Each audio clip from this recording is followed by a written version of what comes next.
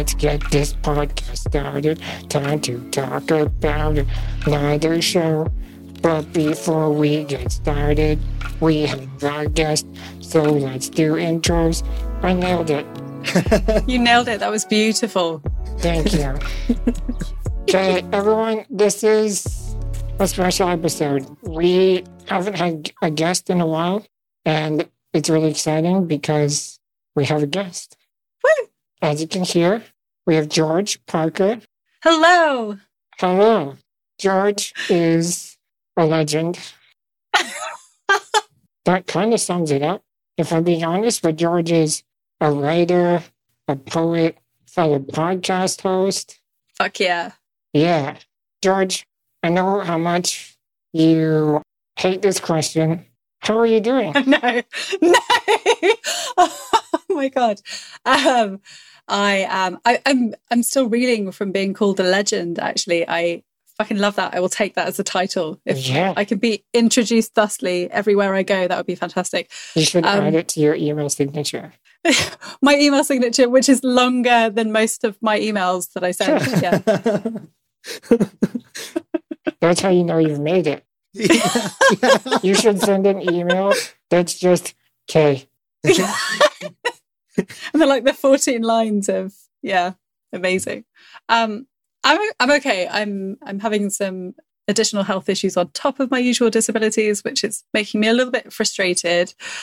And then I don't know if you've seen, but in the news today, there was the announcement that the government's probably going to scrap most of the COVID restrictions in our country because it's all fine and the data shows that it's okay. So let's just go back to normal. And that's making me feel a bit fucking stabby. Stabby. It's a bit stabby. So that's how I am anyway. Obviously, you mentioned you have some disabilities. I know it's not usually something that I personally ask about, but we are a disability podcast. Do you want to share what your disabilities are? You don't have to. We could just, you could say being a legend is a disability in some ways. I'm just too cool for other people to associate with. Yeah, it's a real disability. No, I'm happy to share. I'm collecting disabilities like I'm collecting lines to my email signature. Right. So I've got Ehlers-Danlos syndrome, POTS, postural orthostatic tachycardia syndrome. I get bonus points for remembering all of that. ME, possible MCAS, PTSD, and I think that's it.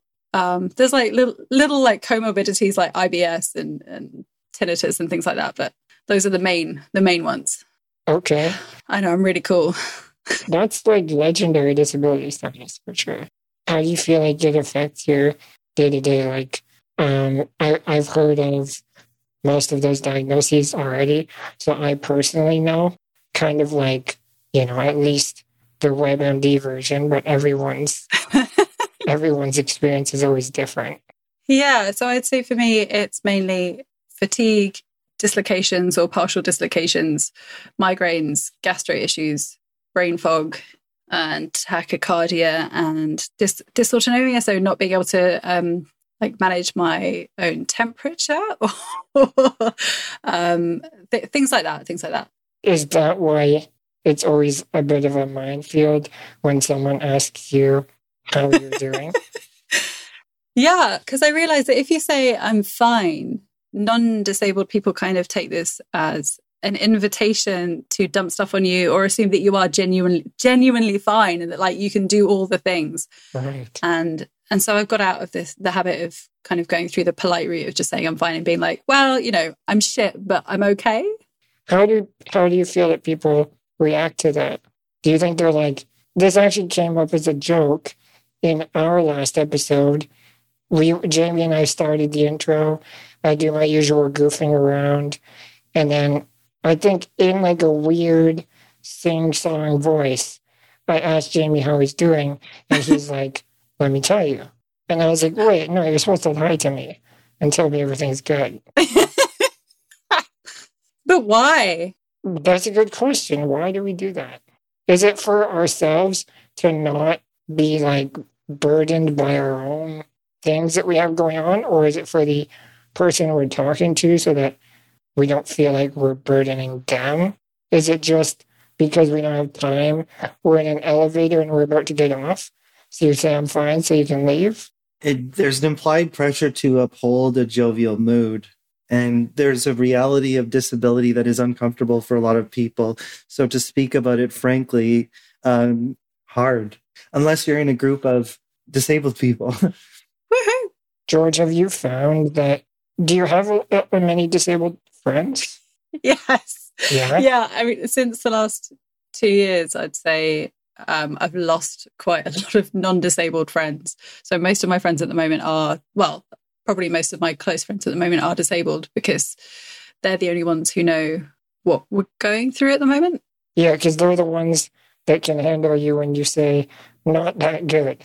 Yeah, and I think there's something really liberating about one of my disabled friends texting me saying, I'm shit, my body's on fire, I love you. And, you know, like, it doesn't have to be this, I'm sad because my body's not behaving itself. It can be, it's just a fact that my body isn't doing okay right now. Yeah, one of the few cliches I kind of ascribe to is it's okay to not be okay. I love, it's my favorite cliche. Yeah. Yeah, because it is important to, at least for me, I find vulnerability is like a really freeing thing. Yes. And so if you're admitting your own vulnerabilities, they just have less hold over you. Absolutely. And then you can be a little freer, but also, just like you said, you can be not okay in some ways, but great in other ways at the same time. Mm. Like having a bad disability day doesn't necessarily mean, you know, you have a bad day or that you're bad or that nothing about your day can be good. Exactly. Some of, you know, the best days I've had in the last couple of months have been really bad disability days, but I've made the most of it in other ways somehow, which is really good. And also, if I answer honestly, the people I'm around also feel that they can answer honestly and say, actually, I'm not doing okay, but like maybe we can have a cup of tea and just kind of like chill out and still have a good time. Yeah, exactly. Just like let it be not okay. Yeah. So before maybe jumping the gun a bit, but we're going to end up talking about the first season of The Witcher. And you, is it fair to say you write fantasy novels? I do write fantasy and science fiction. A little bit obsessed with both of those genres. Why do you think that is? That, I mean, there's so many reasons. I grew up, some of my favourite authors when I was growing up were Neil Gaiman, Ursula Le Guin. So getting lost in those fantasy realms that they'd created was just such a wonderful escape for me, especially being an only child, especially like not having parents who'd always be like, oh, let's, you know, go around to another kid's house and hang out. I spent a lot of time reading in my childhood. And now, certainly as a means of escape, it's fantastic, as a means of deconstructing the world. And people like Terry Pratchett, who take all the things that piss them off about society and bludgeon them into the pages of a book and then layer over it some humour so you can actually kind of digest it. I think that's a fantastic thing. And then learning how to defeat the monsters as well in the real world through going on a journey in a fantasy one. Oh, that makes sense, because something you wrote, it ended with a line, I'm going to butcher the quote, but it was something along the lines of, we can learn a lot from like fantasy worlds and bring that to help solve problems in the real world. Ah, yes. Thank you for reading something I wrote. Sorry for butchering the quote. I've got no idea what it is. So you could have said anything and I'd be like, yeah, that's really wise of me. Well done. No, but when I read that, I was like, because I'll admit I'm not a fantasy person. I got into Harry Potter when I was a kid, which is like entry-level fantasy for everyone. Yeah, it's wonderful. Well, apart from the turfy writer, but yeah. Yeah. Apart from where it went afterwards. You know, and like some like Lord of the Rings, but just like super superficial fantasy. Like I never dove really deep. And I've been trying to figure out why that is. Because I know you and I have other friends who really, really love fantasy. So when I read that quote by you, I was like trying to sort of wrap my head around what you meant by that. And I think just now I kind of realized when you said you get to battle the real world monsters, or you get to learn how to battle the real world monsters by battling these fake fantasy monsters. That makes a lot of sense. Yeah, and it's really healing to write it as well as read it. I'm sure it's an idea that's been kind of bandied around by many writers, so I can't take credit for like saying something really wonderful. But I think Neil Gaiman's probably said it as well, something along those lines, and like that horror is the playground where we learn how to defeat monsters in the real world, or something. Yeah, that definitely feels really. I really connect with that. Do you feel like that has related to your disability in ways? Like, do you think that your writing of, battling these monsters is ever inspired by your own coping with disability, or vice versa, where the way that you handle a monster in a fantasy can sometimes inform how you handle your real life problems? It's a really good question. And as a disabled writer, I probably should have considered this at some point. And I'm sure I have subconsciously. I don't have a clever answer for it. I'd say mental health issues like PTSD I've definitely tackled in my novel. My novel is basically about getting sexually assaulted, getting abandoned by the people closest to you afterwards, and then trying not to destroy the entire world because you're feeling very vengeful because of it. So no, I mean, my disability informs my writing, especially of villains, I suppose, in that I don't ever try and make an othered person or creature a villain, because disabled people have been othered enough, and I think we've got far too many disabled villain tropes where they want to wreak havoc on the world because they're disabled, because they hate everyone. Although The Witcher has a huge problem with that. It has a massive problem. I can't wait to get into that. Yeah. But yeah, no, I think that's something maybe I need to sit down and consider some more. You said earlier that you've disconnected with several of your able-bodied friends. Is that because of disability, you think? Like, it's alienating to some extent to your able-bodied crew? Definitely. And it's a gap that's just grown ever wider as the pandemic has continued, because you see people going out and partying or meeting up, and you kind of question them about it. And they say, well, it only affects the vulnerable or the old people or the people with disabilities. And I'm like, hi, I'm one of those people. Exactly. I have the same problem with my friends at home. Majority of my friends here are able-bodied. There's not a huge disabled population in Thunder Bay, Ontario. And so I've been very isolated because my parents are also at high risk. They're both in their mid-70s. And so I can count on two hands the number of times that I've left the house in 2 years. Wow. I used to see my friends several times a week, and they're very accommodating of me, bringing me places in my manual chair and making Thunder Bay more of an accessible place than it would be were I, did I not have a healthy social life. And COVID has definitely put a damper on all of those things, because I've realized that able-bodied people, for some reason, don't like to hear the word no from a disabled person. Yeah, you're being really awkward. Yeah.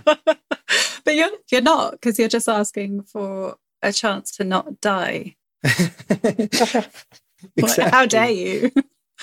It's a big ask. It is for some people, to say, well, why would I sacrifice my Friday night to reduce the risk of your health being impacted? Well, for me, it's a no-brainer, really. But for other people, they're like, no, I want to go out and get drunk and dance and pretend life is normal. Yeah, COVID definitely helped with that in some ways, because it sort of leveled the playing field, and it made some things more accessible, like working and being able to teleconference, and also we've talked about this, how it has also given space for able-bodied people to kind of relate to the sort of standard of living that disabled people were accustomed to for years before COVID. In terms of being restricted to being in their houses a lot and being isolated. Yeah.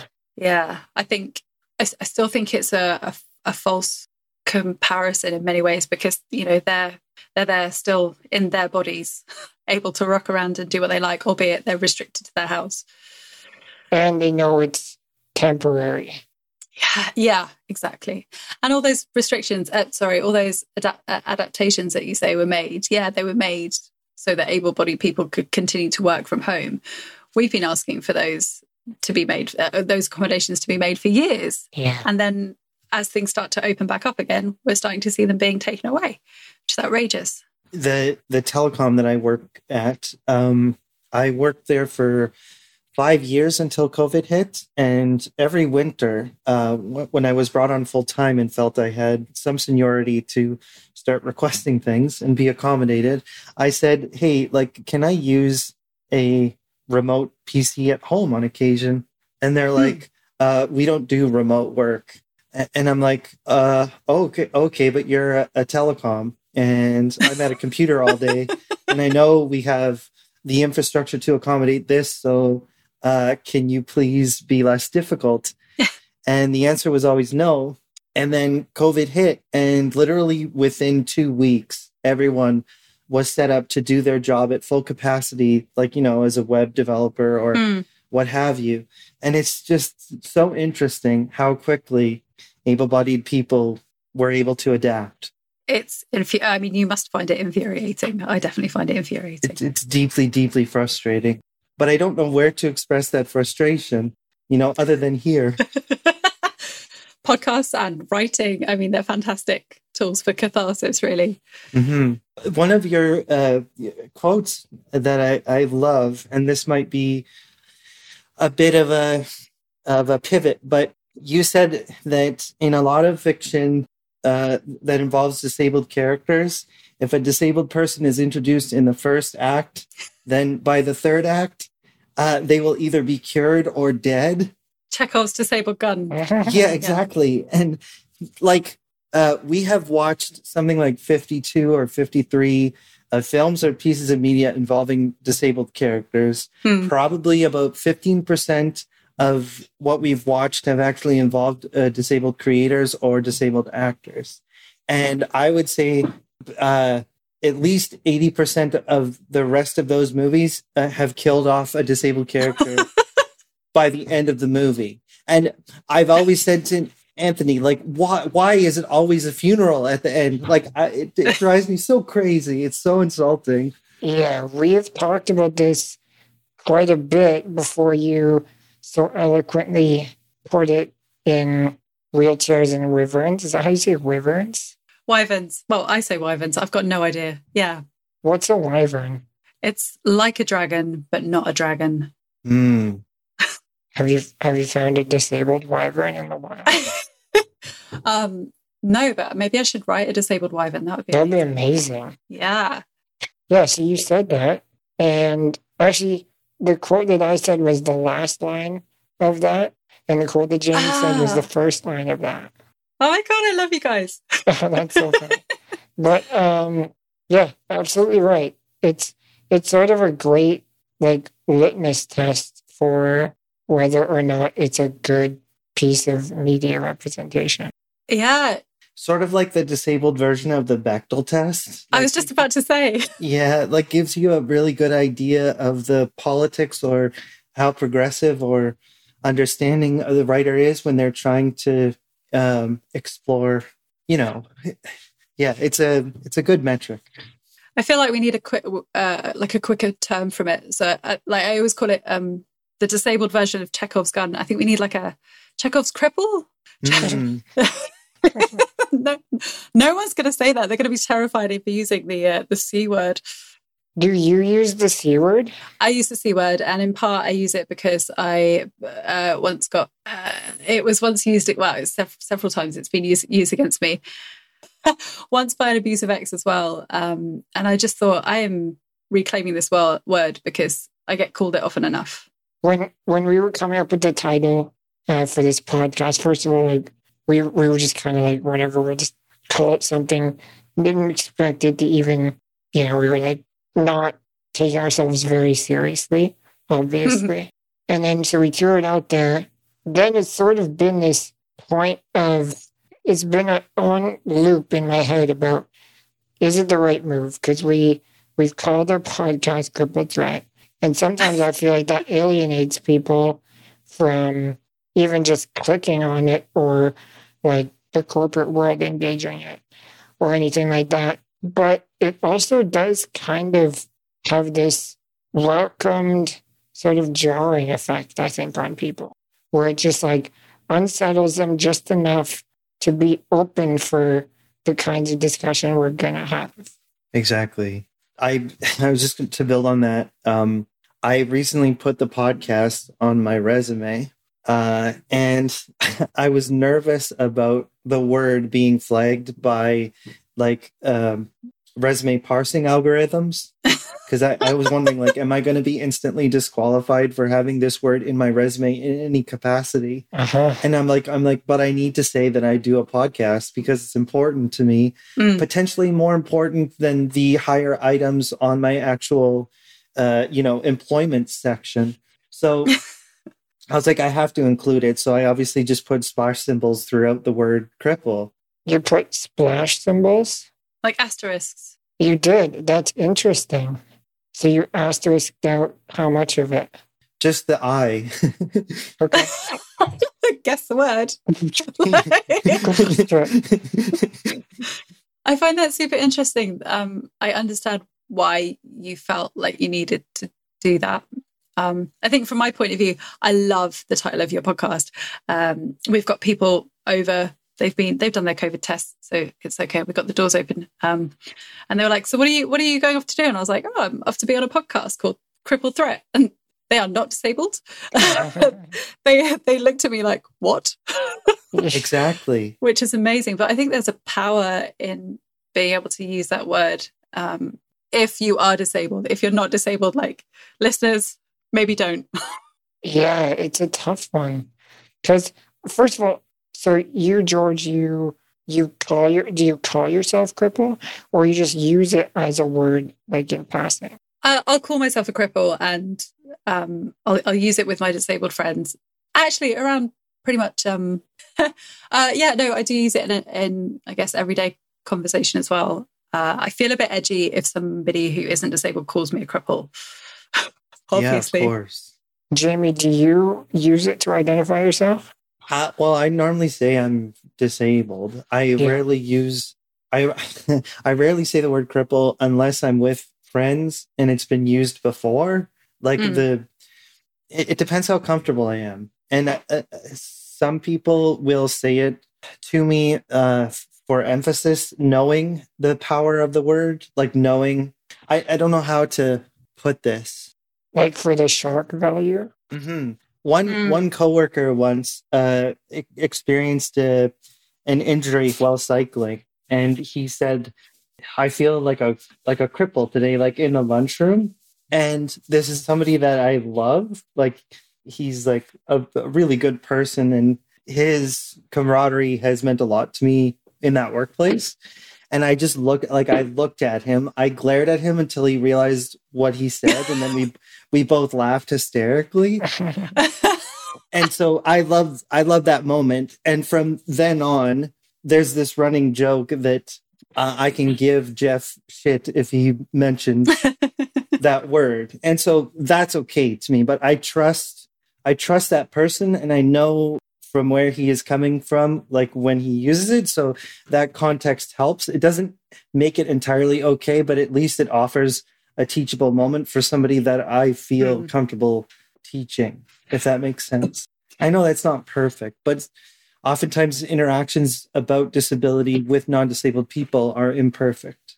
Absolutely. And you don't want them to freak out, panic every time they speak to someone who's disabled, because then we're not going to get anywhere. But I think, to be cautious about using any word that has previously been used as a slur. If you equate it to some of the queer words, derogatory phrases that we've heard. I know some people who have reclaimed dyke or content warning, sorry, flag it. But others who absolutely cannot hear it without, being really, really hurt by it. So I think it's got to be on a case-by-case basis. Definitely.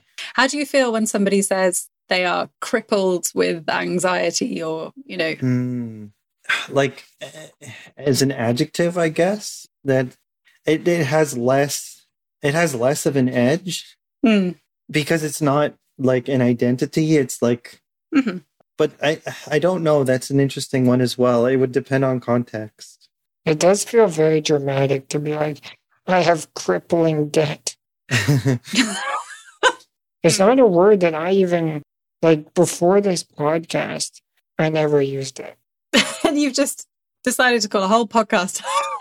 And we just called the podcast Cripple Threat. And yeah, there is part of me that has always kind of, it was almost like, if we call it this, then I'll have to face whatever thing, insecurity or whatever holdup I have that is stopping me from like, or that makes me sort of cringe at the word. I don't know if it's doing that, to be honest. Another title that we wanted to use was invalid opinions, but that word feels way, way more hurtful for some reason.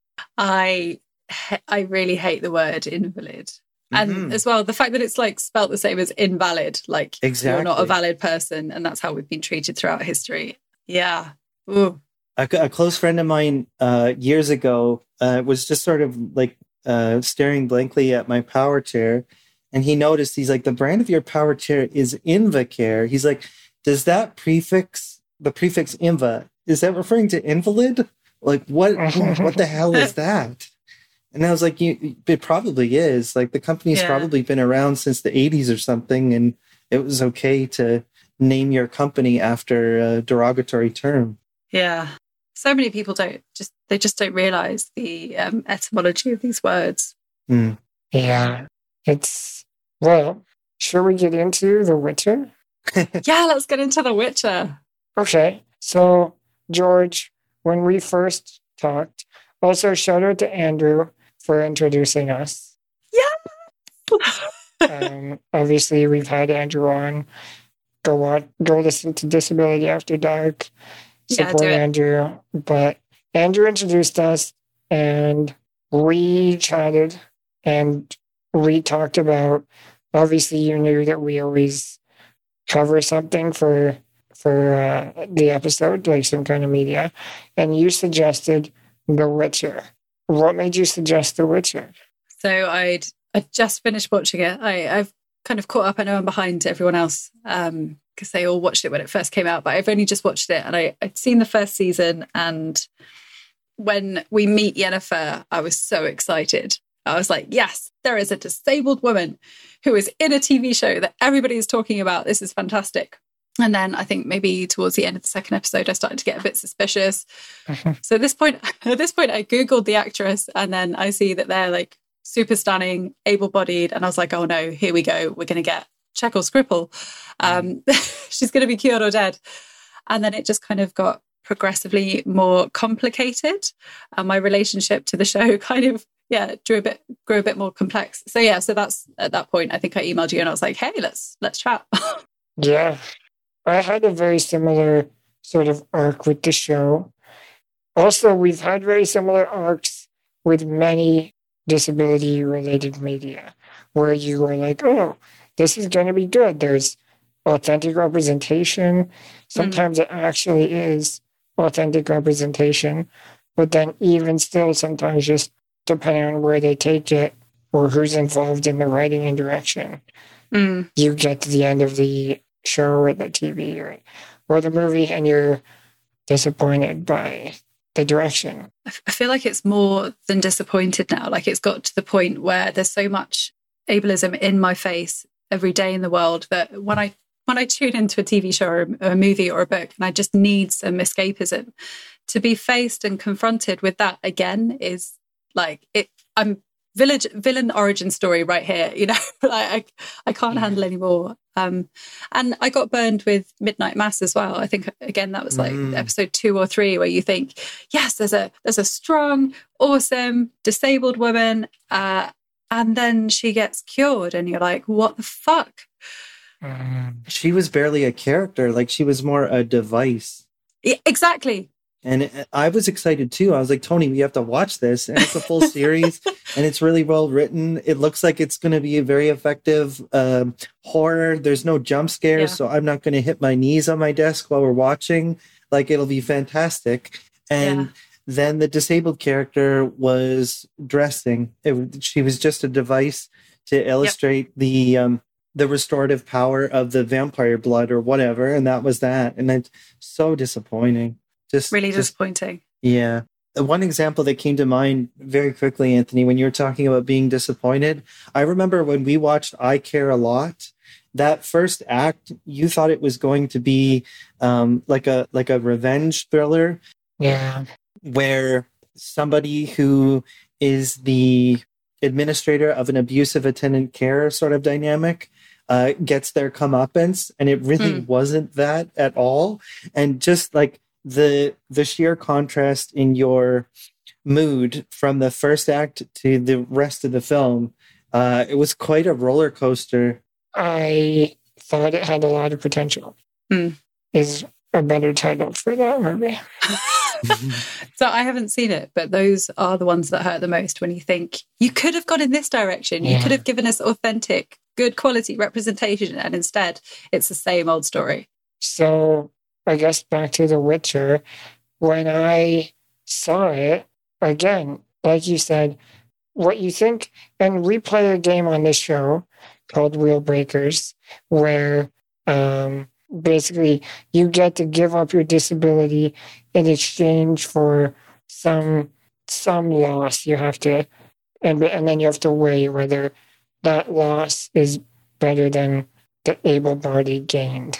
And Yennefer kind of has to go through this a little bit in this show, but then again, it didn't really. Disappointed is a word I can use quite a bit when describing my relationship with The Witcher. But George, I kind of wanted to see if you would give us like a overview or just start the discussion on The Witcher, because you are the expert in fantasy. I'm definitely not the expert, but the expert. But I could rant the for legend. days on the expert, the legend. I love it. So I think Yennefer's story is, the reason it pisses me off so much is that there's disability issues and then there's feminist issues as well. And she gets the whole shebang in one plot, which is fantastic. So I was tearing my hair out for a lot of this show, but I will say I did enjoy The Witcher.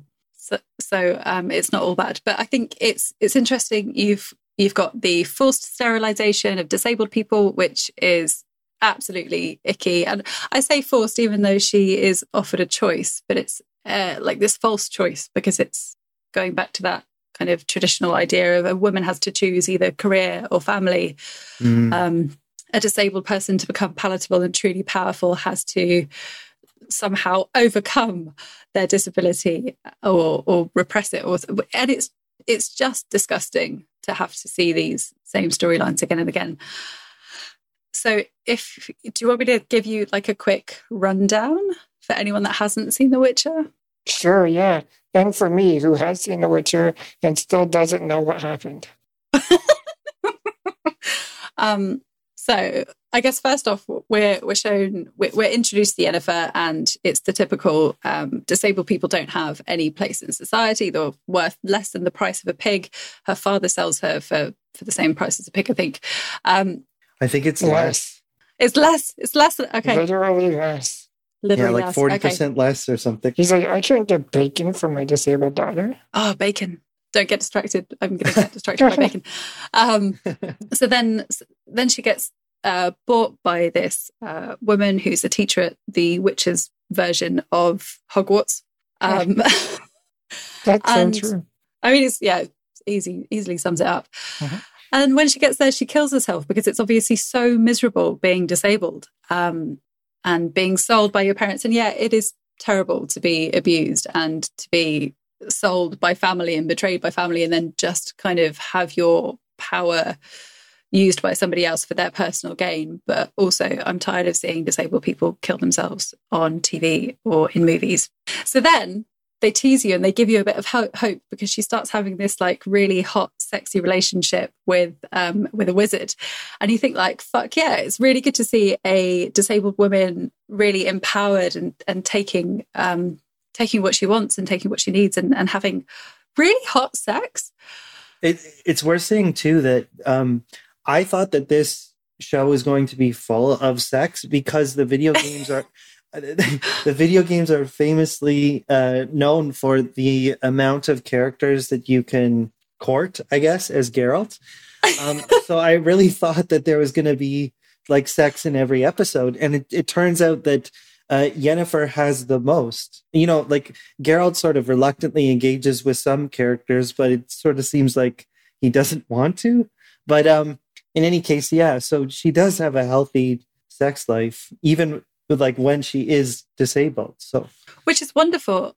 Yeah. So that was a real plus for me for The Witcher. But then we find out that the man that she's supposedly got this wonderful kind of love tryst going with is actually conning her, and that kind of spoils it for me. And yes, I know that she's also conning him and they're spying on each other, but I think it annoyed me that she couldn't just have this one thing where she was truly wanted and truly loved, and that there had to be a side to it. And then he says something really unforgivable in my book, which is that she's just mad she lost her chance to be beautiful, when he's referring to the Ascension ceremony. And I thought, like, fuck you so much.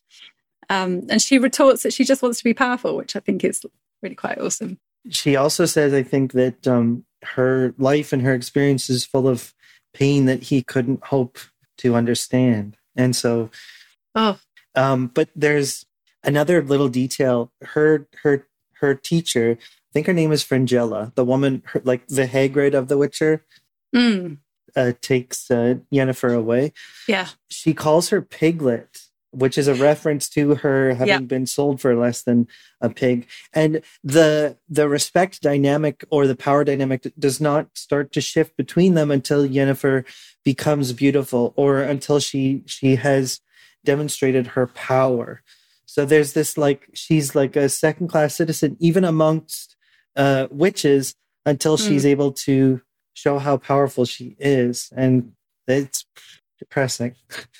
Yeah, that's really interesting as well. We would, myself and my partner, were driven mad by the fact that she kept calling her Piglet, because we're like, she's chosen her. She knows that she's got power within her, and yet she's still enforcing this idea that she's less than, that she's other, that she's an animal, or not even worthy of being that. And, you know, other things as well, like the actress not wearing makeup when she's pre-transition. Is that, maybe that's not the correct term, but pre-ascension. Her hair is also like, she has kind of like, her haircut is, I don't want to be cruel, but it's like a disabled haircut. There's always there's always a costume that like poorly conceived disabled characters have in movies. Yeah. Like, thinking of what's his name? That abusive actor. I Am Sam. Yeah, Sean Penn. He wears. He's dressed in a very strange way in that movie. Like, and it seems to me like they correlate his costume design with his disability. And that's a pretty frequent trope. There's just a sense that disabled people have no sense of style, or are not permitted to be stylish. Yeah. Because the way that they dress is pure function, because typically they don't choose their outfits. And that's kind of true for a lot of chair-bound wheelies.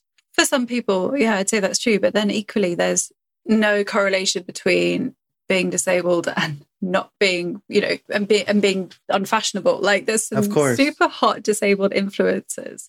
Yeah. I myself have very little style, but I think, yeah, as you say, there's a disabled costume that people love to put actors and actresses in, and that's really irritating to have to see, because you're like, this means that this person can't take care of themselves, or it's showing that someone is disabled, but not in a realistic way. It's in a way that's been interpreted by like directors and writers, and it's I'm over it.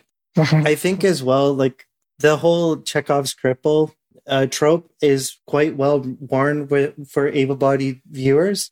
And so when they see a disabled character who they know is a primary character, they're kind of waiting for that moment where the like ugly duckling aspect is undone. Ugh. Like when can I see what this actress actually looks like without like the hunchback? Yeah. And what, like what is her facial symmetry when they correct her jaw? And like, is she attractive? Like that looming question is sort of subconsciously there for a lot of viewers. Yeah. So I found myself actually kind of doing that. Like, like the she's all that sort of the romantic interest who's like nerdy at the start and then they take off her glasses. Yeah. Exactly. So I was watching it from that lens rather than like from a constructive, like story about a disabled person lens. Yeah. I just think that even as somebody who tries to be a conscientious member of the audience and evaluate these fictions critically, I think I am susceptible to the trappings of tropes. You're a human. True. Good point. Yeah, I think I had hope when I started watching it, and perhaps you're slightly more cynical that you're able to just, assume that it's probably going to follow that same old pattern. Whereas I was like, maybe it won't. Maybe it's going to be she's disabled for the whole thing, or like maybe they brush her hair. But, for Christ's sakes, like you don't need to change much about her. She could have been fit without having that ridiculous transformation into supermodel booby witch. There's even a line like before. I like to refer to Yennefer's transformation as her big orthopedic surgery, because they even the scene where they have this stylist come in or something and say like, I can totally make you beautiful and like live forever, or at least longer than most humans or mortals or whatever. But he's like, it comes at a sacrifice, which I guess he sterilizes her, which is like a transition from a visible to an invisible disability, kind of. I don't know if that's a fair correlation, but her transformation is one of the rare instances of body horror in The Witcher, and it is the most terrifying. And this is in a show where they have like arachnid creatures and like freaky goblins and lots of blood and gore and stuff. So the fact that they make a Wheelie's orthopedic surgery the scariest part speaks to, I think, able-bodied anxiety around disability, potentially. Yeah. And the idea that you have to endure more pain to become successful as well. And like if you're already experiencing trauma and pain as a disabled person, then you have to willingly take on more pain and trauma so that you can get where you want to in society and be accepted. Mm-hmm. The lore around The Witcher also talks about magic being like the harnessing of chaos, and witches are conduits for magic. So it's almost like witchers and mages are burdened with this idea of shielding the human world from chaos. So it's not only that they are like othered by their status as like these mutated beings, but they're also responsible for protecting their oppressors from fucking chaos, which is horseshit. Wow. Yeah, but that's also really deep and really beautiful that you just put it all together in that one little, wow. I love that. I really liked this show, but it was more for what it made me think about than like the conclusions that it was drawing, you know? Yeah. The last thing I'd say about the Ascension scene is the fact that if my memory serves me correctly, which it might not, because that's one of my things, it's split between the episode is split between Yennefer's Ascension and also Geralt fighting the Striga, who is an incest baby that got cursed and turned into a monster. So that is also, that I also found problematic, and I don't know what you two feel about it, but having a child of incest be made into something that is a monster and othered again, when we've had so much mythology about disabled people being as a result of incest or sinful sex. I really struggled with that. And then having Geralt fight it and defeat it while Yennefer is going from what they've already kind of called, piglet, monster, other, too beautiful. I feel like the two stories run parallel, and I found that really uncomfortable. In that B plot with Geralt and the incest baby, what bothered me was that that creature was not given any characterization beyond being an object of guilt for those who conceived her. Yeah. And so there's a tremendous amount of guilt, I think, for parents of disabled people who, like, I'm not saying this is true of my parents, but I think it does exist. And it's really unfortunate that the creature was not given even dialogue. Like, she's really just a special effects showcase. But she turns into a hot naked babe at the end of it. So it's all okay, right? Yeah, end of episode. Just end of episode. And the plot was more about the guilt of the people who had created her rather than her. Yeah. And you've got the father asking Geralt, will my child be normal once you lift the curse as well? And I was so uncomfortable with that. Mm-hmm. It's just, the two stories being mirrored in each other. Yeah, gross. I have this affection for like dumb adolescent TV series that deal with freaks of the week. Like when I was a kid, I used to watch the DVDs of Buffy the Vampire Slayer a lot. Oh, yes. Yeah, and Smallville was sort of a like a poor man's Xerox of Buffy the Vampire Slayer via Superman. Okay. And actually, it's kind of funny. Both of those series, their production is mired in controversy now. But these were the shows that I watched as a kid a lot. I am partial to these episodic series where the hero is tasked with helping a monster of the week. Okay.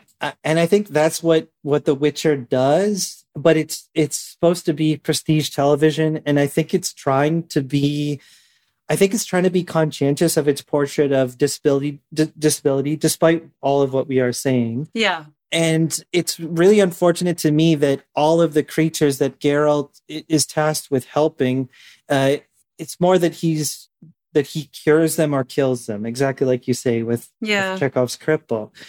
And though he does appear to understand them, which is what makes him a hero, like as soon as he sees a creature, he's like, no, they are of this species and this is their problem. This is what they're going through. And this is how I can help them. We understand that he gets the creatures because he is himself mutated. It's just that he's been given a familial structure through the Kaer Morhen, through the school that basically brought him up from his orphancy. Yeah. And so he has this insight, and yet he still doesn't help these people. Like, no creature that he comes across is treated and yet still disabled by the end of the episode. Yeah. So we're showing someone who has got empathy for other people, other creatures, or those who are stigmatized in society, which is wonderful. And you think, yes, definitely hero material there. But you're right, he does lift curses or cure them or kill them. Mm-hmm. At least he tries, though, to maybe find like a reduction of conflict, and he tries to find a peaceable end for everyone where everyone's happy, including the creature. But yeah, you're right. This is a total aside. I've always been skeptical of the talents of Henry Cavill because I really don't like the Zack Snyder conception of Man of Steel. And he had another movie called Man from U.N.C.L.E., and then he was like a B character in a recent Mission Impossible film. So I always kind of wondered if he was like a himbo. That's like a derogatory term. I won't judge you. Apparently he loves video games. And I see him in this series like really, really trying to do the character justice. And there's a couple aspects of his characterization that really surprised me. Again, I thought he was going to be like a rampant womanizer, which I don't really think he was. I could be wrong. But he does sort of imbue Geralt with a kind of a pathos or a detachment from having lived for so long and just like sort of understanding the motivations of most human beings and like only getting involved in doing jobs and helping them for payment because he understands that emotional investment will just further disappoint him. And I love that the series sort of brings that across almost from the first episode. I also kind of like that he very believably is oppressed, like he very believably is othered. Whenever he enters into a human town, almost instantly they're like, "Get the fuck out of here, Geralt. We don't want your kind. Like we're scared of you, right?" And characters frequently refer to how bad he smells, how poor his hygiene is. I love that he always smells like his horse. Exactly. And yeah, like there are several like women in positions of power throughout the series who solicit Geralt, or at least one. Yeah. The Queen of Sintra. And I thought this power dynamic was Calanthe. Calanthe, yeah. Yeah, I have a bad crush on her because she's not safe. She's not good at, she's got very bad morals, but I would definitely 100%. Yeah, I liked her too. Like she doesn't give a fuck and she wants to solve all problems with a sword. Yeah. And which is great. It's really great. And I found the banter between her and Geralt funny. Like there's an interesting tension between them. Yeah. And she doesn't take no for an answer, which is part of, she doesn't take no in any context. But the interesting thing about that was I sort of felt that it seems like people are comfortable testing boundaries with Geralt because they already know that he's an other. And so they're like, what can he do? He can't appeal to a higher authority and say, this person is mistreating me, because they'll just be like, fuck off, Witcher, like go back into the woods or something. And so that was interesting because I was fully ready to think that The Witcher would be an ego trip for Henry Cavill. Yeah. Like, he's the man who kills all the bad guys and sleeps with all the women. And just that wasn't the case. I think there's a really interesting dynamic and you can see a hierarchy of acceptability. So The Witcher, Geralt is obviously extremely sexy, very capable. He's a mature man who has gained a lot of insight and wisdom, and yet still that isn't enough to be truly accepted and treated as a real person by people, because he has this mutation, I suppose. So yeah, that's super interesting. Are we labeling Geralt as disabled? Yes, we fucking are. We're claiming him for ours. Nice. Can we? I think so. Yeah, it would be an interesting disabled designation, because it's like he is more powerful than a mortal and yet somehow still lesser than. Yeah. Like, people know that he's disabled or mutated. Mm-hmm. And by virtue of that, they're othering him, right? Yeah. But also they respect his abilities. I mean, maybe arguably exploit him for those, but he's sort of like positioned himself as exploit me for these. Because he's always like, just give me the money and I'll kill the monster and I'll be done. Yeah, I think he recognizes his role in society and how he can be useful, and people begrudgingly employ him because that's just the reality that they're in. They're in a world where there are monsters that terrorize villages, or that possibly just need a bit of understanding and a hug from The Witcher. Yeah, it's really interesting to see how he's treated by other people. I remember a talking point in one of your podcast episodes, George, where the point was raised that in capitalism, the one thing that you can truly offer is your body. Yeah. And disabled people's bodies are different, and there's less of ourselves to offer physically, and so we can't participate in capitalism to the same extent as an able-bodied person. And I was sort of thinking about that in terms of the Witcher. Like, it's kind of expected that Geralt offer his physique in servitude toward containing the chaos. And it's like almost to atone for being a Witcher, you must kill these creatures. Exactly. It's pretty fucked up. You have a bit of extra power that the rest of us don't, and so therefore we're going to force you to use it for our benefit rather than for you to take control of your own destiny and do something different. Maybe. I don't know. Maybe he loves it. Maybe he does. I don't get the sense that he does, but he could. In the first episode, even he's tasked with killing a mage that he doesn't seem to want to harm at all, and very reluctantly because of the nature of the contract. I think he does. I feel like Geralt would be very happy setting up a ranch with magical creatures and outcasts in it, and just kind of living happily for the rest of his days. So the through line, or the link between Yennefer and Geralt, is that they both have had very difficult upbringings. They're both orphaned from their families and taken into institutions that ultimately did harm them and inflict trauma upon them, and made them in some way special or greater than. But you often wonder if the cost of those special skills is worth it. And so they are attracted to one another because of that mutual experience, and also because they, like as Yennefer says, like all they want is to be needed at some point. And Geralt feels the same way. And so he says to her, and probably the most moving exchange between them, right before he falls asleep, he's like, "I do need you." And that's the first time in the series that Geralt expresses an unambiguous emotion or a degree of attachment to another person. He does, to someone that isn't Roach.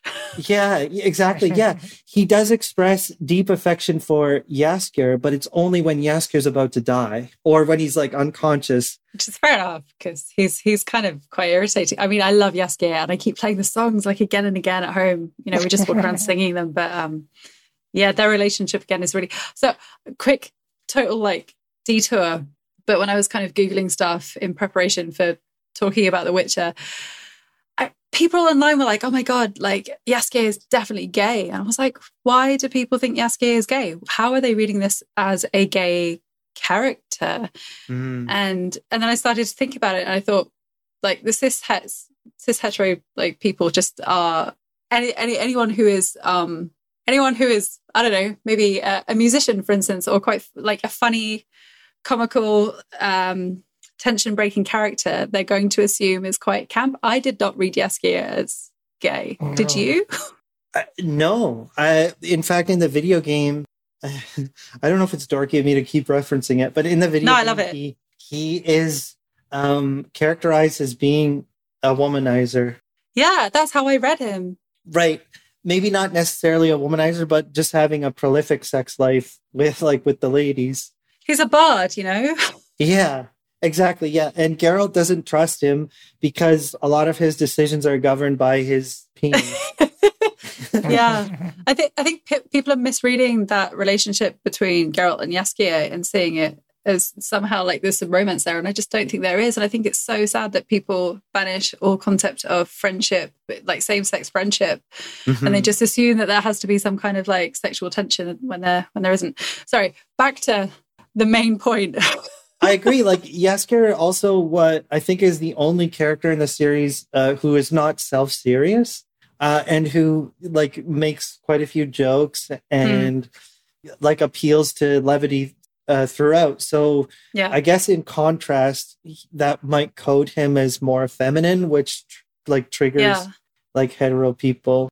So I think there's a lot of instances in The Witcher where we are looking at just tropes upon tropes and kind of like societal gender norms and everything like that. And when it comes to ableism, it's the same. It's all kind of ingrained, and we see those in the characters' storylines, which is unfortunate. Yeah, it by the end of season 1, I sort of found the union of Geralt and Cirilla, who we haven't really talked about. But Cirilla is the granddaughter of Queen Calanthe, who was promised to Geralt by the, what the heck is it called? The Law of Surprise. The Law of Surprise. Yeah.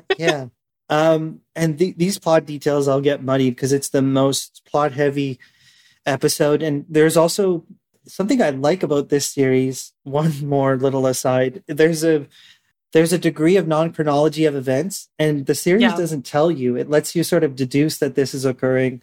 And I do like when TV shows trust the audience with little devices like that. I, as a stupid audience member, should not have been trusted. I got so confused. Yeah. I didn't figure it out till like episode 7. And that was after someone was like, just so you know, anytime there's a bard, it's in the past. And I was already at like episode 5. Still very confused. If it makes you feel any better, my partner is a barrister and he loves it when I say that. And I rarely say that. But my point is, I'm using that as he must be like mildly clever, right? And he had to Google what the fuck is going on with the timeline, what's going on with the chronology. And I was like, it's you just have to pick up on the references of like when the war with Sintra was and, you know, when all these other things happened, but it doesn't make it easy for you. And so a couple of points I found myself frustrated. But yeah, on the whole, I did like that. It's exemplifying this idea of the sort of relative immortality of Yennefer and Geralt. They're not immortal, but they don't age as quickly. And so that deception works because it's our realization that they don't really age. And so therefore their existential crisis around like life losing meaning because of them not really being vulnerable to the passage of time. Yeah. It does kind of cement it a little bit, which I did like. Absolutely. Yeah, no, I thought it was really clever. And actually, once you figure out what the fuck is going on, it does, as you say, it brings that out and it makes it a lot clearer for the audience.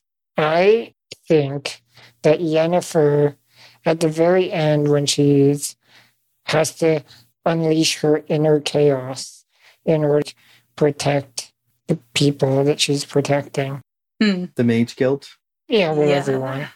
Yeah. But yeah, she basically had to like look deep inside herself, unlock that, you know, conduit nature of hers, and just let her, I guess, trauma get the better of her so that she could like harness it into energy and like, you know, spells and make fire.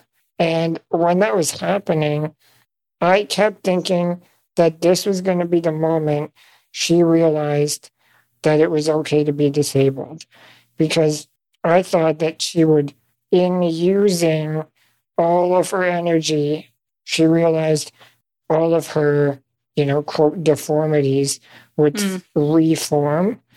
And she was going to become disabled again and then realize she was most powerful when she wasn't devoting some of her energy to trying to be able-bodied. And I think that would have been sweet. That's awesome. I really like that. I had exactly the same thought. That's what I thought was going to happen. And there were a couple times where like they did a close-up on her face when she's like spewing fire at everyone. And I was looking for that lump to come back on her lip. Yes, same. Exactly the same. And I think you're right. Devoting... As disabled people, I feel like we're always, unless we're really on top of it and really aware of it, we're always devoting some of our energy, our precious energy, which is such a limited resource, to trying to fit in, to trying to appear a certain way. I know I'm definitely guilty of it. But it'd be lovely if we could throw that off and just spend all of our energy doing whatever the fuck we wanted. Yeah, and realizing that you're probably going to be more powerful, whatever that means to you. If you fully embrace yourself and you're not trying to be someone you're not. Yep. And that's really where I thought the show was going to have this really redemptive arc for me. And it didn't, which was, again, disappointing. But if I rewrote it, that's how I would have ended it. You could do a whole podcast on if we rewrote this film to be disabled person friendly or positive. Yeah. I'd love that. That would be awesome. One point that I wanted to raise before Yennefer's transformation, before her orthopedic surgery, the glow up. There's a moment. There's a moment in. Oh, sorry guys, I'm losing my words. That's okay. In The Witcher. There's No. There's a moment right before where she's like staring into a mirror with Fringilla, and Fringilla starts monologuing about how you can do whatever you want past this point. We have the ability to make ourselves in whatever image we'd like, and we don't have to abide by any standard. And I thought that was quite hypocritical because the the beauty standard that Yennefer chooses is the societal one. So it's like, well, if she can make herself in any way that she wants and be authentic, then why not have the orthopedic surgery to begin with? Well, I can see why at the beginning of the show she would want to do that, because her life had basically been formed by her disability. Mm-hmm. She'd been outcast pretty directly as a result of it. And so it makes sense when you're like, I can make all of this negative energy disappear if I just look like an able-bodied person. Mm-hmm. And I would have been fine with that if they did the thing at the end where they made her realize it was okay to be disabled. Would it have been different if instead of changing her appearance, like instead of that, you got a wish and then your wish was ableism disappears from the world, Wow. which would pretty much have the same impact, right? You wouldn't have that burden of having to deal with everyone else's perception and assumptions about you and the prejudice, but without transforming her physical self. How do we feel about that? I'm trying to imagine what the world would be like without ableism. That would be, it would almost be shocking as a disabled person to see how drastically the world would change after that. Like if I could make a wish and just be like, okay, ableism's gone now. It's like I'd go outside and feel like I was in the Truman Show. It would be weird. I would be, and I have this reaction frequently, but sometimes I end up feeling embarrassed when I'm accommodated. And I think that's what would happen. Like internalized ableism would express itself as embarrassment, which I would know is problematic, like from my own like processing of disability, but I couldn't help but feel it. I think the only way I could do it is if I made the wish, ableism disappears, and I forget this conversation. Ableism disappears, but also internalized ableism disappears. Yeah, so then I go outside and I'm like, oh, wow, this is great. Something must have happened, but I don't feel it. Yeah. So I've got a couple of weird ones that have no correlation to anything we're currently chatting about, but I have a few more thoughts. One of which is the hedgehog man that I can't remember his name, that Ciri's mother is in love with. The whole law of surprise kind of thing is centered around.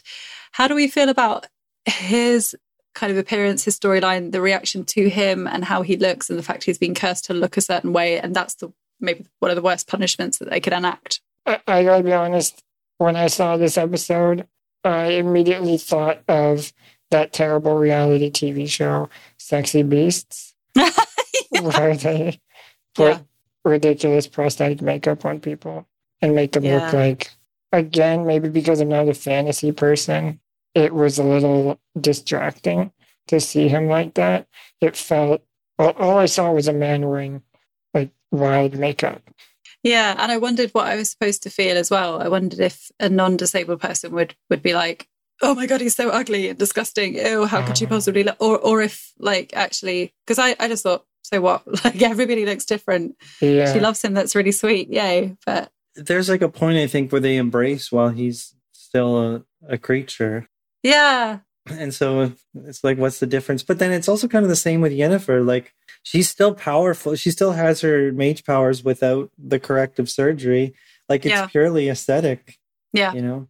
It does kind of make it feel like in order to love a disabled person, you have to kind of just hope that destiny's going to take over and they're going to walk out of bed the next morning. It's the frog turning into the prince, or the beast turning into the handsome prince. Wow, there's like a theme going on, isn't there? Yeah. If I love him as this disabled person, good for me. And then imagine when he becomes able-bodied. Yeah. It's creepy. Yeah, it is. There's a weird aspect of the whole thing, too, where the hedgehog invoked the law of surprise on the bride's father because he saved him in some war. And then so the father didn't know, I think, that Calanthe was pregnant. So that means that the hedgehog is pursuing a relationship with a woman who he could conceivably be the father of, right? Yeah, yeah. Because he would have been at least 18 during that battle. All kinds of weird. So it's very odd. But then the show doesn't seem to depict an age differential between them once the hedgehog becomes human. So I don't really get it. Yeah, I was a bit confused by that as well. But I think a lot of things in The Witcher you just kind of like go with because it's too hard to fight. Yeah. Oh, there are hedgehog people. I understand. Yeah. Yeah. Yeah, that's cool. Do you think, I didn't even think about, was he supposed to be hideous or was he supposed to just be like different? Because I never felt grossed out by him. Yeah, it was kind of cute. Yeah. Like if they did a live action Sonic the Hedgehog, it would have been appropriate. Exactly. Like, or he just looks like a guy with too much hair gel in. Yeah. Exactly. Just like a toasty boy band member. Aesthetic beauty really plays like a big part in The Witcher, and you can see, you know, who's acceptable and who isn't acceptable. And a lot of the time looks is the margin. If The Witcher existed in our universe, is it 300 years ago? No, it's 1200, according to Wikipedia. Sorry, not 1200 years ago. It's set in 1264 or something. Okay, yeah. Okay. Speaking of the 13th century, I'm kidding. I've just finished a historical kind of fiction, historical fiction trilogy, and it's in the 1500s. And spoiler alert, I'm gutted that Thomas Cromwell dies. So I've spent like the last 3 days like crying, like Thomas Cromwell is dead, and it's like, yeah, it happened in the 1530s. Give it a few more 1,000 years, you'll be over it. If we were going to rewrite this show, what would you guys do? I love your idea. Like your whole revisionist ending, I think like fits. I kept thinking that there was going to be a moment. Well, first of all, there is the sterilization. So at the very least, I thought she'd be like, you know what? I want kids. I've lived this able-bodied life. Maybe I'll just go back to being disabled and then I can have kids. And she uses her witchcraftery to get it done. So apart from the initial issues I have with her being sterilized, because I think as well, like in some respects, yeah, it's really good because it shows how tough it can be as a disabled person in terms of getting bullied and then having to make difficult choices between this and that. But also we've got a history of sterilization. And in the States, for instance, it's still legal to sterilize disabled people. Uh-huh. What the fuck? Yeah. Really? Surprise. Yeah, really. Is it legal in Canada? Asking for myself. I didn't Google. I think now they're a little bit more, there's a few more restrictions in terms of somebody has to give consent, but before the lines were super sketchy, and you saw there's all sorts of horrendous cases, 70s, 80s, 90s, I think even noughties, of disabled people being sterilized against their wills, either because their carer or parent decided that it would be easier for them if they were sterilized. Like, for instance, there was a case of a 6-year-old girl who had a hysterectomy because her parents decided she would then be easier to take care of. What? Just so fucked up. Yeah. Show me later. Sorry, I could go off on one about eugenics and sterilization, and it's... No, I didn't know that at all. And now I'm terrified that someone's going to come knocking on my door with a needle. I don't know how it works. Do they use me? No, I don't think so. But a lot of the time, people were told that they were getting appendectomies, and or they just weren't told anything at all, and they were taken off for surgery and having like vasectomies or hysterectomies. So, jeez, look this shit up. It's horrendous. What was my point? I'm sure I had a point. Well, your point was about the sterilization. Oh yeah, hate it, but also at the same time, I guess it's good because it kind of highlights these issues. And if people care about disabled people at all, they might go away and like do some research and figure out the whole world has this horrendous history of treating disabled people as not in charge of their own bodies, which is awful. The things I would change, maybe instead of getting a glow up, she would have a body that she's like, that she's physically like, if it's hard for her and painful for her to walk around with deformities, then by all means, like, don't feel that you have to continue with your disability just to make a point so she can make it physically easier on herself. But maybe just try and not have all the glam going on in her beauty, and just see what that's like to have a disabled character, or like even if she's just a little bit disabled still, that would be great. They really seem to position it as her being like, no one's ever looked at me, so I have to make sure I go so far the other way that no one will never not look at me. Again, I kind of feel like it would be okay if she does that and then realizes some point later on that that was all wrong, that she didn't need to do that. Because I respect the idea that you kind of, I mean, we've played Rule Breakers a bunch of times on here, and often we've chosen some ridiculous scenario in which we get to be able-bodied. Yeah. It's easy to say, yeah, I want to be able-bodied, but then I bet you a lot of the time we'll get there and it'll be like, you know what, it wasn't that bad. Yeah. I wanted that for her. I wanted her to, because then I think disabled people would be able to relate to, you know, try some things you can't change, so just make the best of it. Exactly. Able-bodied people would hopefully also see disabled people are not that bad. Maybe we can make the best of that. It isn't the worst thing in the world to become disabled. Yeah. Yeah.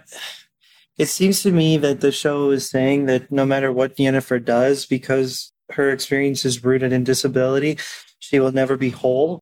Yeah. So like you can be like immaculately beautiful, but now you can't have kids, and that is what will consume you for the rest of your days, which are relatively speaking infinite. So good luck with that. And so I would like her to realize that a familial unit is still possible, but it just won't be conventional. So I don't know. Yeah. I don't mean to diminish the tragedy or the pain of not being able to conceive, because I know that's very real for a lot of people, but also like she could adopt, you know, like she could help a great many people. She could still be a maternal figure or a parent of some kind. And so that is possible. And same goes with Geralt. Like I'd like to see a story where he refuses to cure or kill a beast, where he takes a moment to connect with that beast and understand the context of why the beast might be tormenting a local town. And so he's just like, fuck you humans, I'm not containing your chaos. Like this person is just fine. We kind of saw that with the elves. Yeah, the hungry Dobby guy, right? True. That's true. Okay, so I want more examples then. Yeah, exactly. Well, that's the thing. We want more and we want more. And I mean, I know Yennefer can't be everything for everyone, but it'd be nice to see a woman who isn't defined by her ability to have children. Not all women can have kids, as you say. And yeah, that's tragic. But also let's show chosen family. Let's show adoption. There's so many different ways it could have gone to give some reassuring, authentic and comforting representation for a lot of different groups of people. And it didn't. It went the traditional route. I guess also most obviously it would be fantastic to have a character with a disability on the show and for them not to be a creature. That would be cool. Yes, please. I like this idea of there being a disabled person who exists functionally in a kind of feudal society. Yeah. So in a world where there are no ramps, or like, what does that look like? Because I think Game of Thrones really fucked that up. Do you think so? So I thought Game of Thrones, and I'll admit I haven't seen Game of Thrones, but to have a man who is disabled, who is in power and is allowed to be, you know, fully embrace his power while maintaining his disability, I think that's fantastic. Oh, okay. So I agree with that, but I also like. I'm forgetting his name now. Are you talking about Bran or Tyrion? Bran. I'm talking about Bran.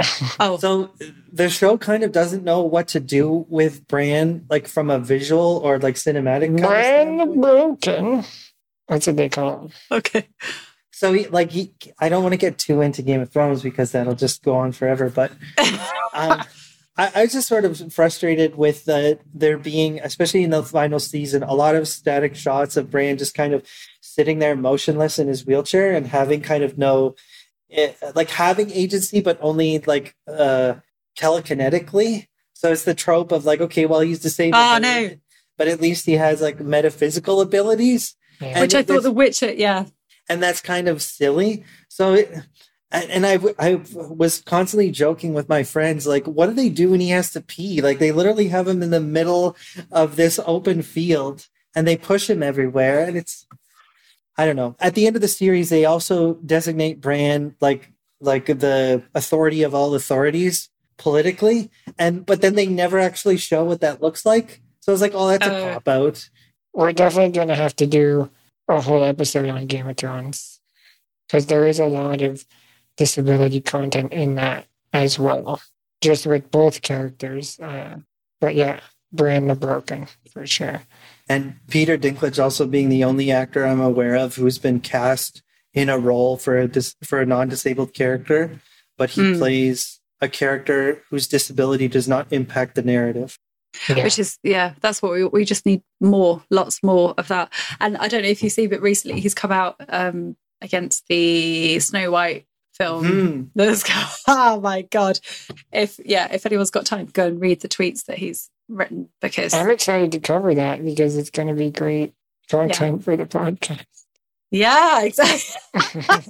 I bet. It's all funner for you. But George, I liked what you were saying about if Yennefer's glow up was like a more creative solution. Because I think that's a good point, is a lot of disabled people, myself included, sort of set their self-identity based on what they lack in terms of the standard able-bodied person. When realistically, what we should be thinking about is what those, quote, things that we lack mean in like a more holistic sense, because then we can find creative ways to achieve the same result without just being able-bodied. Without overcompensating. Yeah. And so if Yennefer had thought of more creative ways to overcome the things that she felt her disability was, preventing or limiting her ability to do. That's a terrible sentence. If she was more creative, then it would give disabled people a bit more optimism, I think, in their ability to create a world that is accessible to them, but it's also within their reach.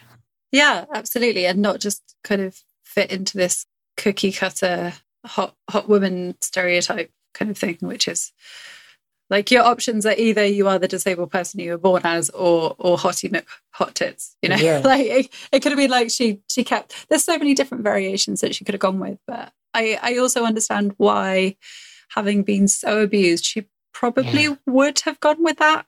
I just really hate like that a lot of the rest of The Witcher is her in pursuit of a way to have children as well, because it's so reductive and it's... Yeah, it feels like it was 1,200 years ago. I think part of the reason I thought that it was going in the direction that I wished it went, but it didn't, was because of that whole thing, which I kind of liked, where the magic had to come from something. So, like, in order to create something else had to be killed, basically. Yeah. And so, like, there were, in that last fight, there were a lot of mages that were basically just killing themselves to do magic. And I found that to be a pretty cool, not cool, but interesting, like an interesting trade-off that they had to decide what they're willing to give up. And that's when I thought Yennefer would be like, oh, I can be more powerful if I'm not holding on to this other persona.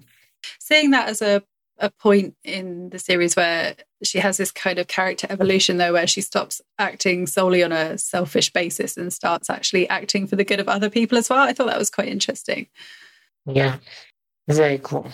Any final thoughts about The Witcher?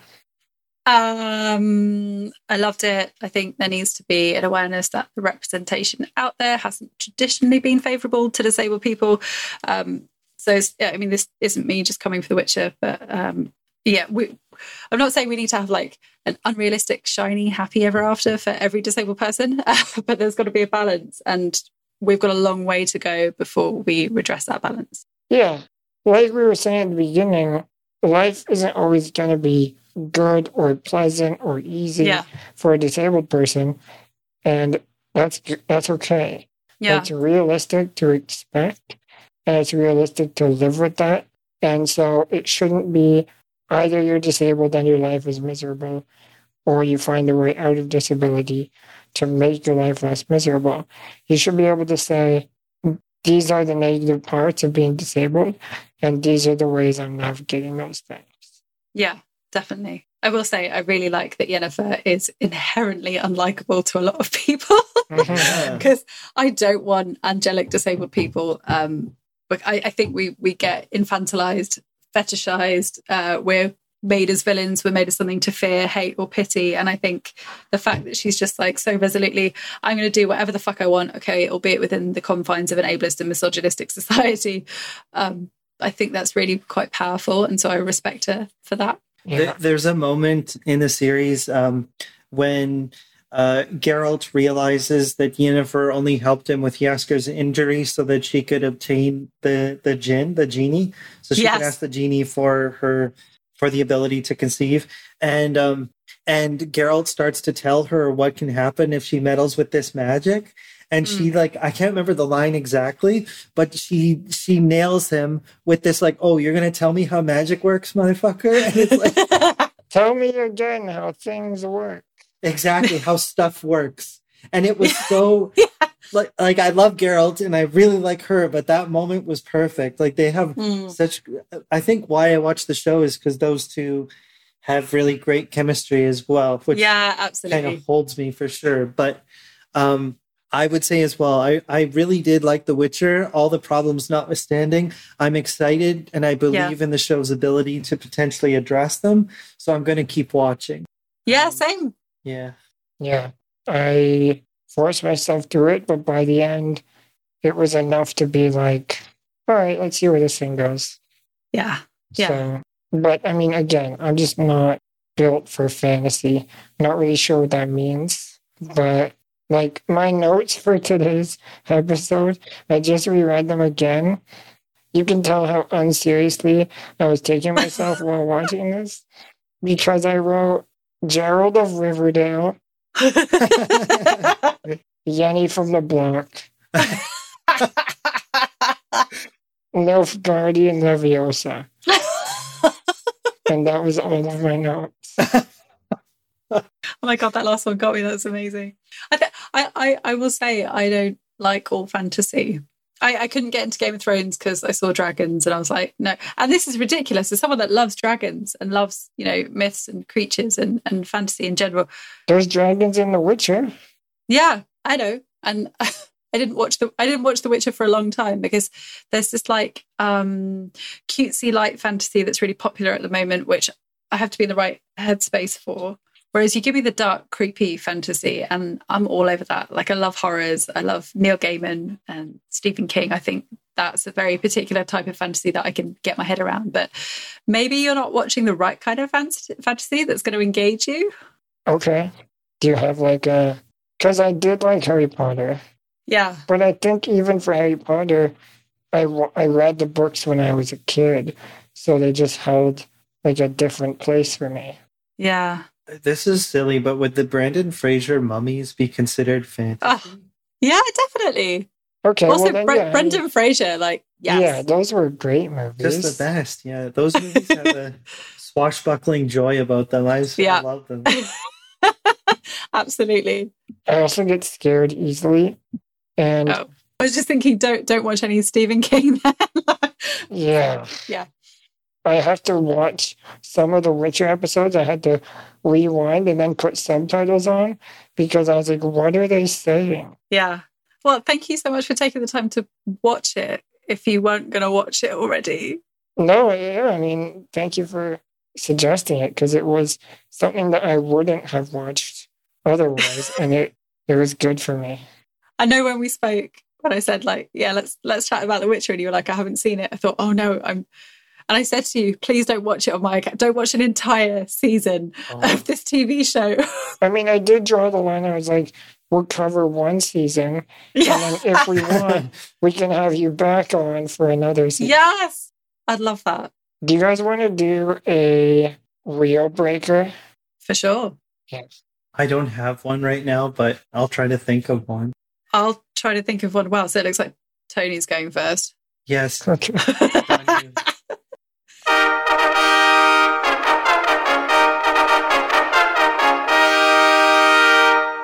Wheel breakers. I'm That was outstanding. Wheel breakers. gonna make you both able-bodied. But just like we learned in The Witcher, you can only make a spell and gain something while something else is lost. So unfortunately, you lose the ability to laugh. And instead, you sneeze when you think something is funny. But not only do you sneeze obnoxiously, and you can never stifle it. Like you can't sneeze into your elbow, you can't sneeze into your hand. It's just a full-bodied sneeze every time you think something's funny. Do I have to sneeze into my present company? Like I can't even sneeze away from them? No, you can't stifle it.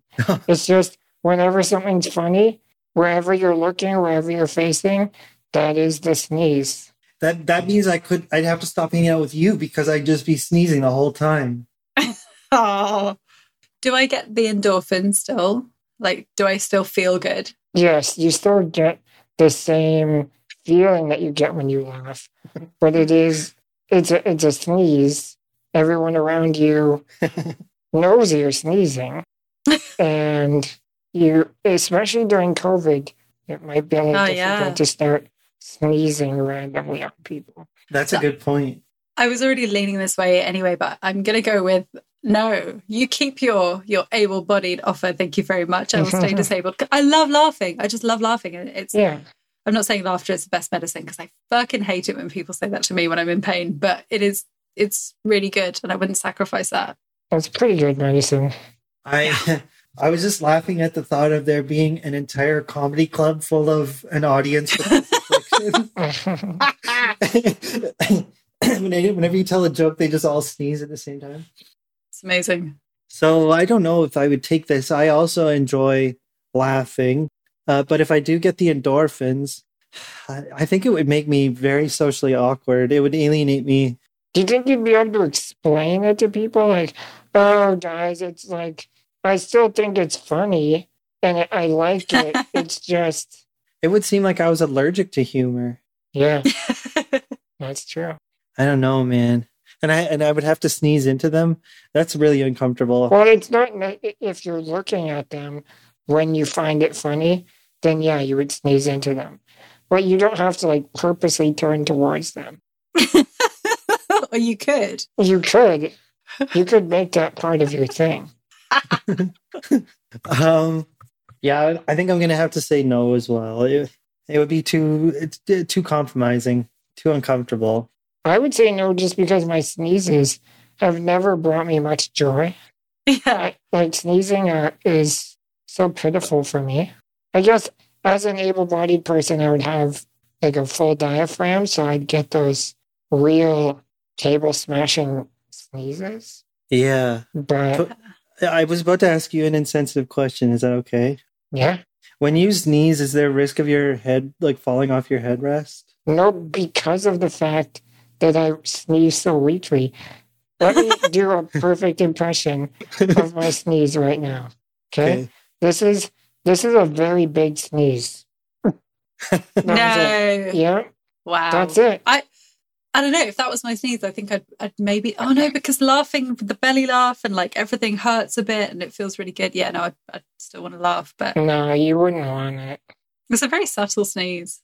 It's very good. It's very easy to stifle. Yeah. But then people would also think I'm never laughing.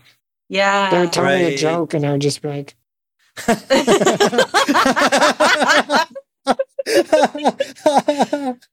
That was like proper bitch face when you did that as well.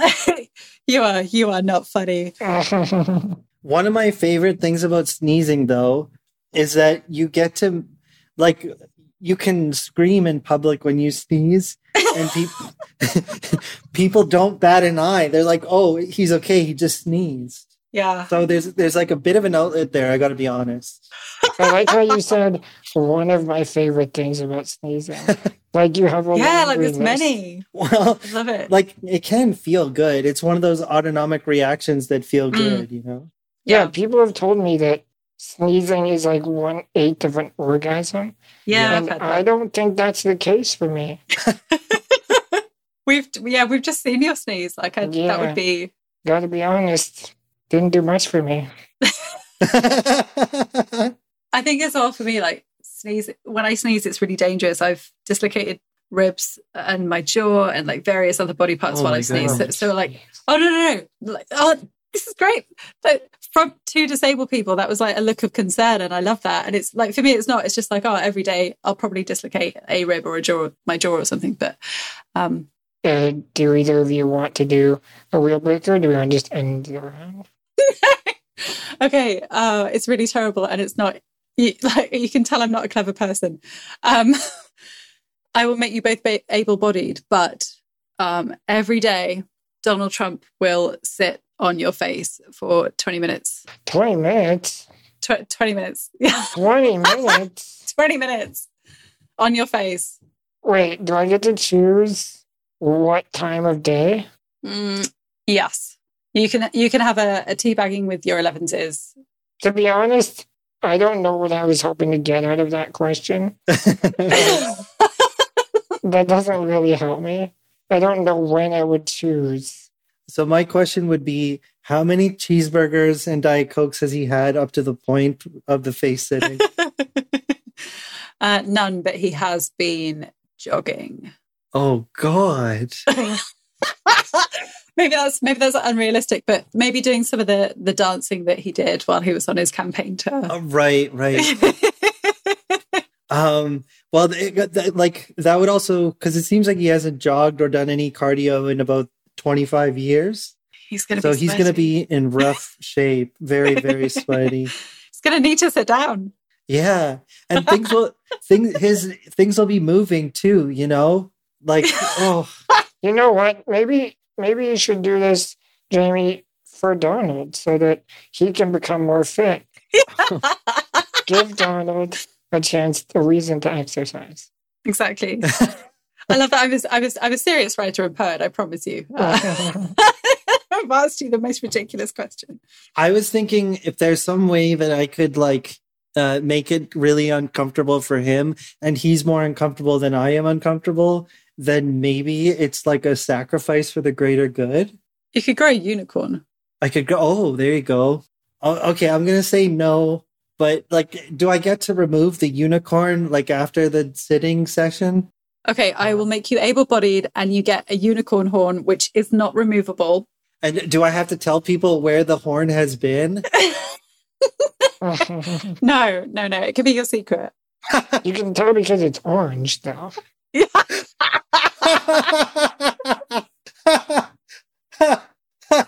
Oh my God, can I pick a different question? Can I come across as more serious and intellectual and No, this is good. This is really good. This is exactly where we want to go. Jamie, do you have a quick one? I don't. Hang on, I don't think Tony answered. Were you a no, Tony? Oh, yeah, you're right. I didn't really answer. You tried to get out of that. I did really try to get out of that. I tried to get out of thinking about it, to be honest. And it gives Jamie time to think of one. So I would have to... No, I'm even trying to visualize a world where I could make this okay for myself. And I can't get there. Because you're like, well, maybe he could do it while I'm asleep, but then you just wake up feeling violated every day. Yeah, I would know that it happened. Yeah. Yeah, if I could wipe it from my memory. And then I bring someone into my life, I start dating, and then I have to explain to them that this just happens to me. Yeah. I'll be like, sorry, just before dinner, Donald's going to come by again. Gonna sit on my face for a bit. And then, where do you want to order from? Yeah. Yeah, it's pretty intense. Yeah, there's no way. When non-disabled people are like, becoming disabled must be so terrible. It's the worst thing ever. No, because now we've got this question. Exactly. Is it better to be disabled or have Donald Trump sit on your face? And I think we've all said, stay disabled. Definitely stay disabled. Yeah. And that is a thing that's happened a lot with this game. We've realized that our disability is not nearly as bad as we think when we hypothetically give it up for some ridiculous situation. Exactly. Which is lovely to realize. Yeah. All I can think of are like super pedestrian scenarios. Like you have to be a jaywalker. Yeah.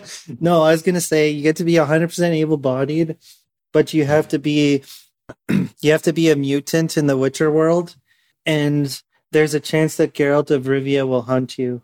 Oh, hunt me for sex?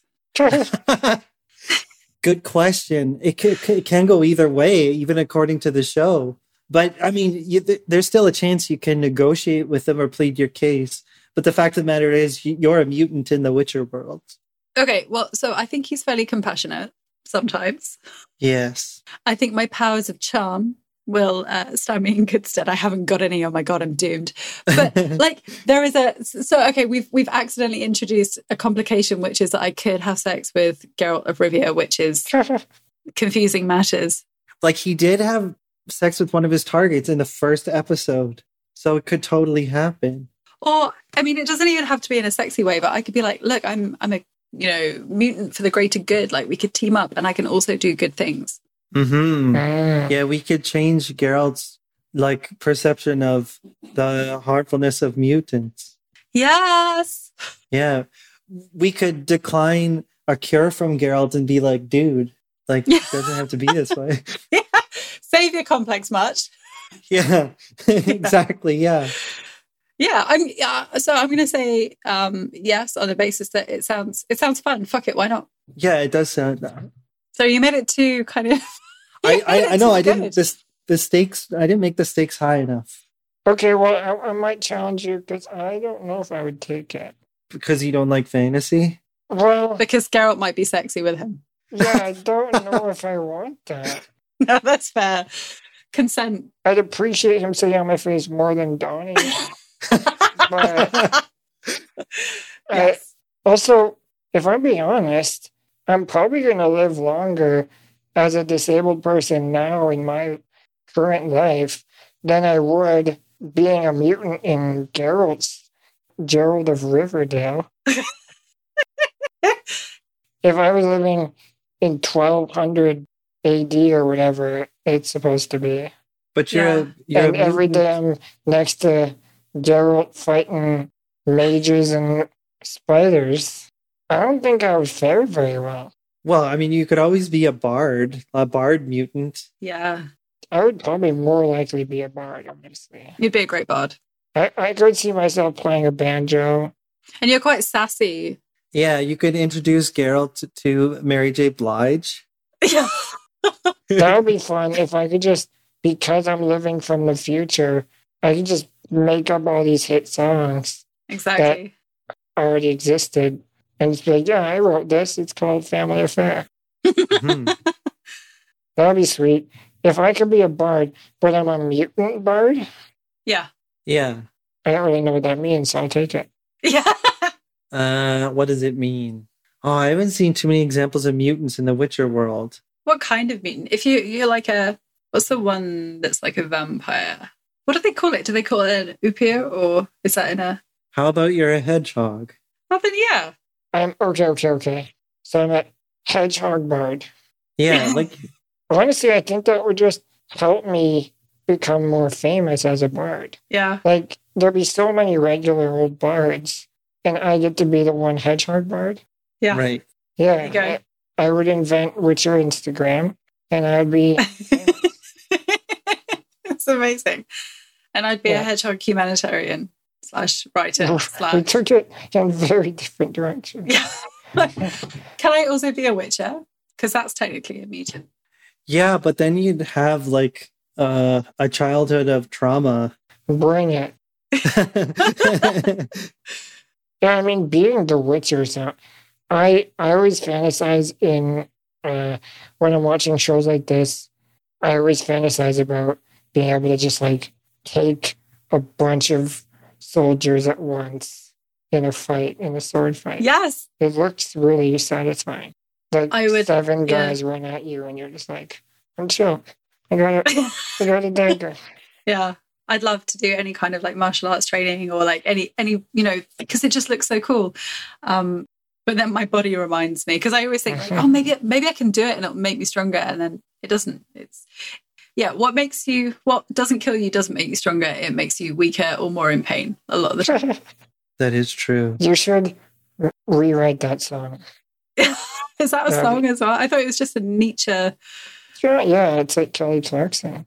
Oh, okay. Oh, I haven't heard it. Don't judge me. It's all right. Thank you. You can judge me for having heard it.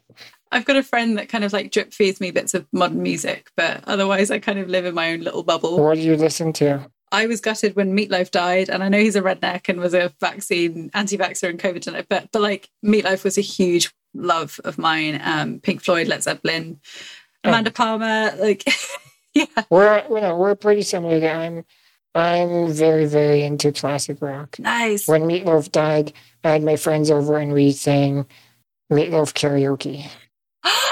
That sounds amazing. Yeah, it was fun. I did that too, but in my kitchen alone. Oh. It's not quite the same. Oh.